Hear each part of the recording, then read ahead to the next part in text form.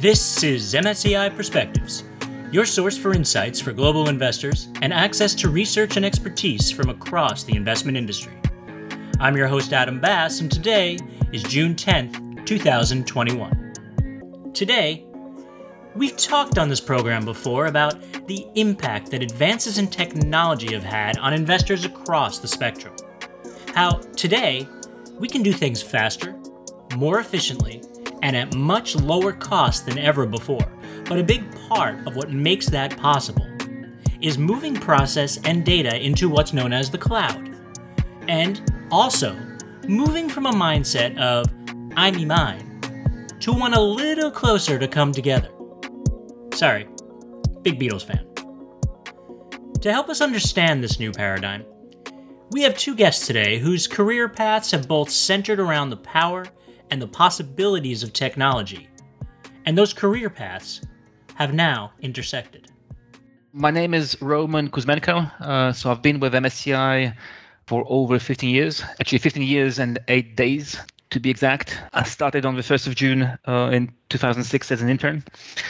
And right now I'm responsible for the MSCI Data Science Research Team, which is part of a broader research and product development organization and cuts across all MSCI product lines.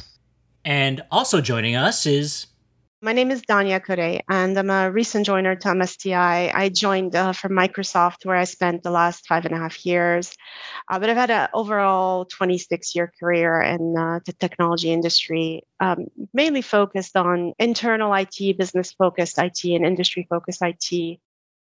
As a recent joiner, as she put it, I asked Dania to share her impressions of the investment industry in terms of how tightly it has embraced technology as a whole. Here's her response. Yeah, so what I've seen in the investment industry is you have, the traditional, very sort of a conservative industry, not very keen on taking on new technology changes and a bit reluctant to change because there's a lot of risk that comes with change. But at the same time, I see this as an industry that's being disrupted. So we see the emergence of the newer types of investment tools out there with the millennial generations that have attached their phones, doing everything on their phone. For example, Robinhood. If you look at kind of what Robinhood has disrupted the investment world entirely, and it made it different on how you actually place trades and invest, but also made it directly tied to the handheld devices that we take everywhere with us. And I see, in parallel to that, the rise in computing capacity, AI being embedded in a lot of the investment tools and methodologies that we're seeing. So in the sense, yes, the investment industry has been forced to adapt and absorb all of the new technology innovation because of the disruption that's coming from some new emergent players in the space. Fair enough. Roman now, with his 15 years and 8 days of investment industry experience, he didn't disagree, but he did go on to cite some of the internal forces that are driving this disruption. So I think that there's been tremendous changes in the past 15 years or so that I've been in this industry. It's been quite fun to keep up with them and try to stay ahead. To me, what really stands out in this period is the democratization of the data science stack. In case I'm not the only one who wasn't clear what a stack is.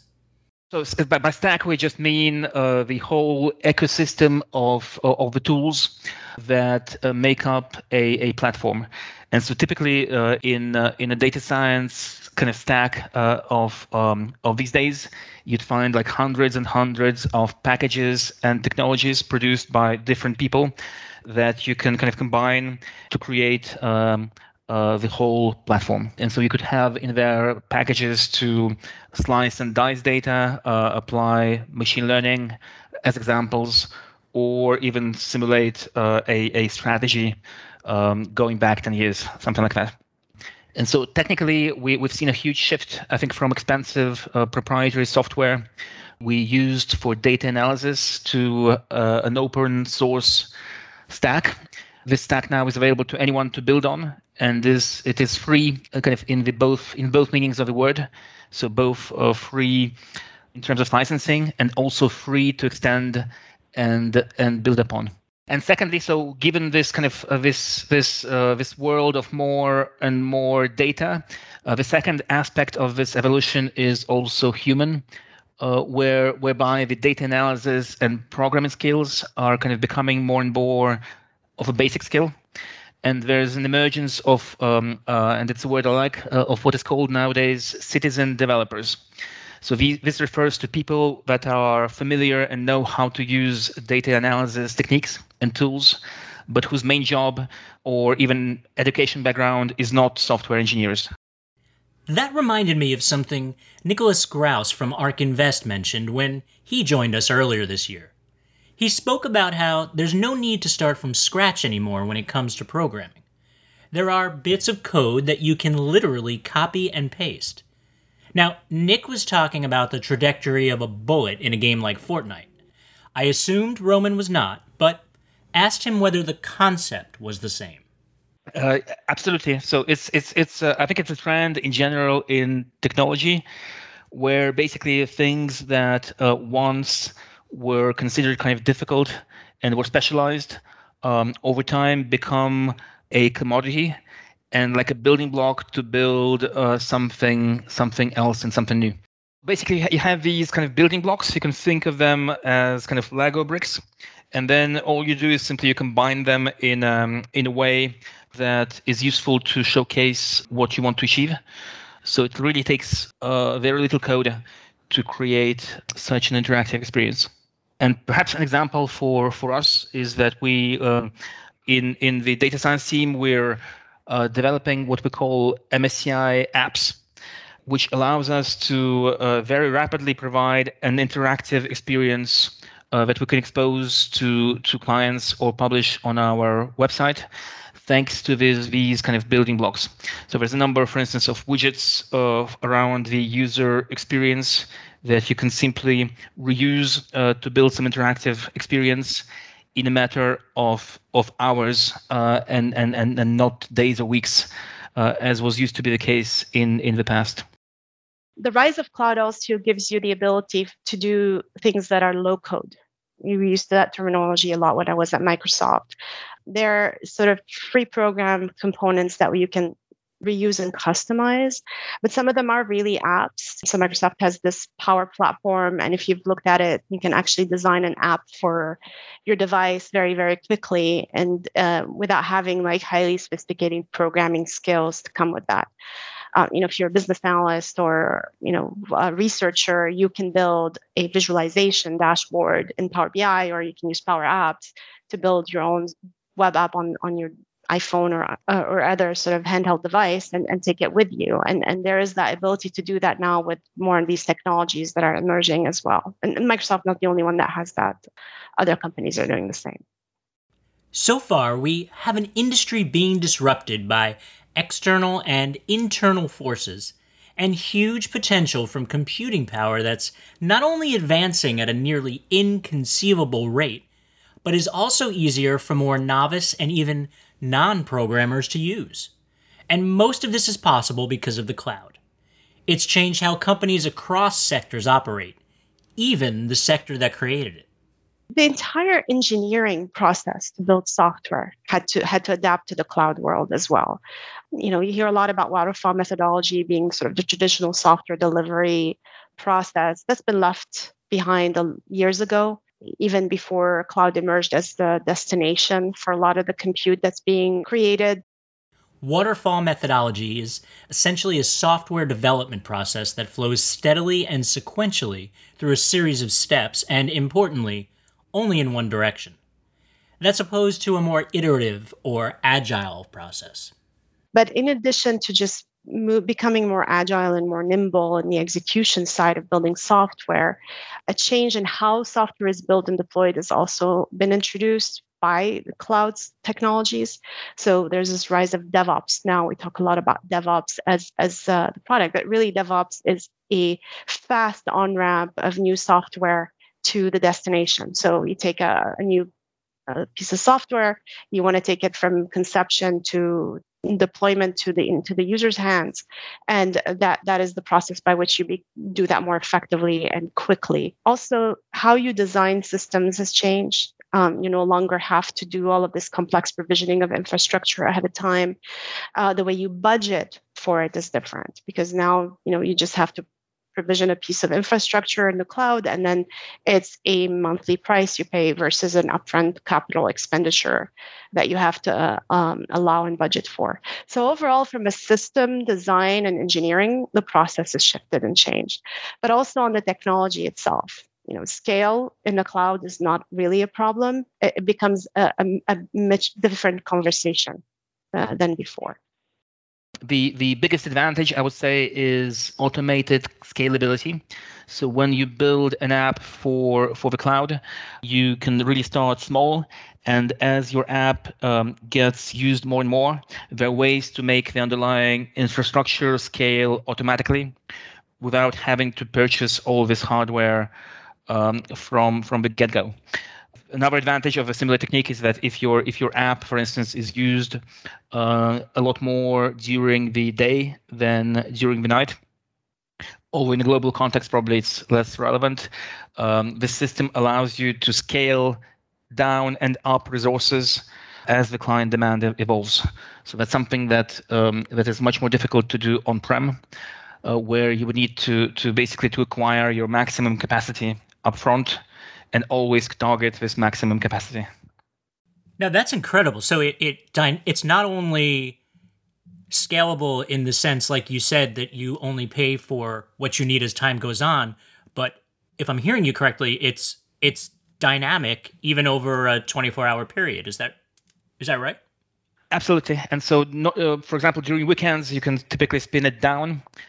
And all this can be based on a fully automated set of metrics. So you define your threshold for scaling up or down, and the system will adjust the whole thing automatically according to the load.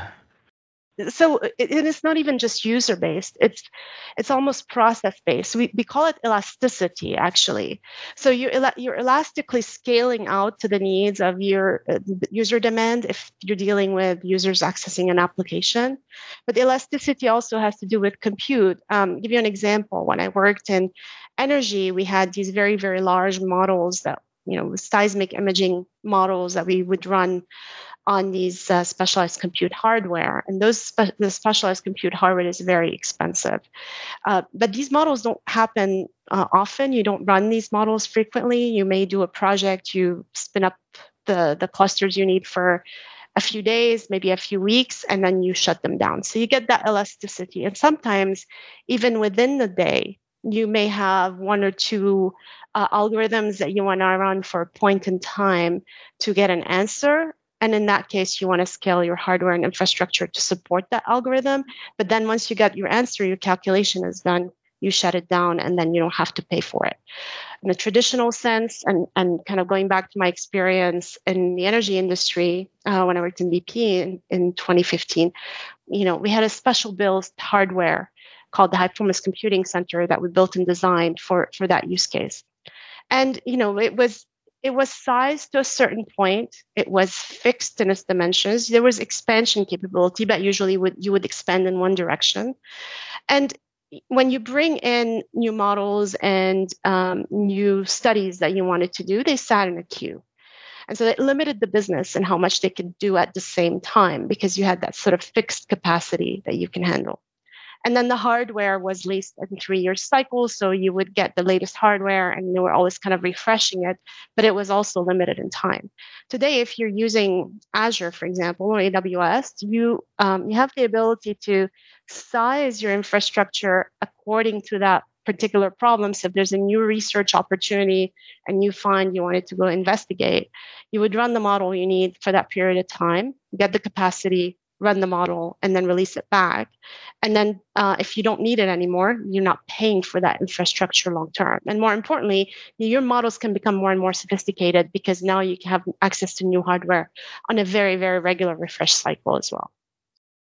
It was starting to sound like the possibilities are endless, which is exciting, of course, but also a bit too conceptual. it feels like a good time to talk about a concrete investor-related example. As an example, perhaps we recently developed, it's still kind of in testing internally, a small app to get clients' feedback on how to simulate a portfolio trajectory towards net zero. So that's around climate. And so in the past, we would kind of build PowerPoint decks, then go to talk to clients with them to get their feedback. But here we can just share basically a prototype of an application very rapidly, which is interactive and with which they can play with and adjust different parameters and see what happens to get feedback a lot more quickly. Let's define quickly here. How long would the process be start to finish in the old way, and how quickly were you able to build and release this tool today? Sure. So in the old way, it would be fairly cumbersome because typically you would need to request new hardware and then configure it, request databases and what have you, before you can even start kind of your app development. Here in the new way, we use a cloud provider to deploy our apps to. So we have a very simple way for researchers that don't need to know anything about the underlying infrastructure. They just focus on the logic of the app, and then there's a way for them to push it, and then it becomes instantly available on the cloud. And then we have a controlled process, of course, to push it and make it available externally. But that's more about governance rather than the technology. So all in all, you can build something like a simple app in a matter of hours on the data science platform. Building an app in a matter of hours. Amazing. And also necessary in a world where people are constantly on their phones and able to access information in seconds. I was left wondering, though, about one big reason some firms may have trouble moving away from on-premise operations and proprietary software. Why they remain, as Danya put it during our interview, server huggers. One word: security. Are there security concerns by working in the cloud? Well, of course they are, but they're not that different from the ones you have on-prem. And secondly, typically the cloud providers would employ much larger security teams that look at how to establish the best security practices than any kind of single company such as ours would do on their own. Then, of course, it doesn't remove the need to have governance and controls on how someone exposes different services on the cloud so that these are secure. But overall, in terms of securing kind of the infrastructure, updating the systems, patching for the latest vulnerabilities, a cloud provider is better equipped thanks to scale benefits than any given company. So security is not a concern only for the cloud. And it's not really a concern that happens when you start moving to the cloud. Security is a concern you carry forward, whether you're having applications in your on-premise data center or not. Frankly, there's no difference. These cloud companies have spent millions and millions of dollars on ensuring that their cloud environments and platforms and data centers highly secure. But it's also you as the provider. It's still your responsibility to ensure that your applications and solutions that you're developing are secure. We used to talk about this as defense in depth. It's a common terminology used in security across all industries, but it's the idea that you want to secure your perimeter, you want to secure your system, you want to secure your networks, all the way down to the actual data sitting in the storage array or on disk that you're trying to ensure the consistency and security of that data. What you want to do is assume that you're going to be hacked, assume that you're going to be breached, and build, in addition to the security layers, build in the ability for you to quickly detect when a breach has happened and be able to shut it down fast. So that's the other side of it, is you build observability. You build alerts and validation and all kinds of layers of detection into your products and suites. And when you're using the cloud, that is part of the framework that you have access to in a cloud environment, especially if you're using platform as a service tools, PaaS tools, because they are designed to help you detect breaches and inappropriate access as well, as part of the way they're building the cloud platforms.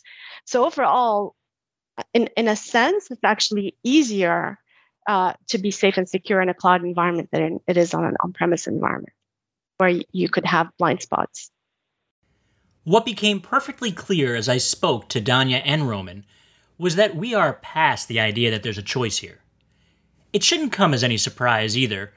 From our discussions around smart cities to the tech revolution in China and all the way into the metaverse, it's clear we are soaring into the cloud at an increasingly rapid pace. The choice at this point is about how specifically to put it to use. And as each interview drew to a close, I had to ask, what's next? So I don't know if that is necessarily next, Adam, because it's growing in parallel as a sort of separate space, but it's converging. But I don't know if you're paying attention to what's going on in the IoT space.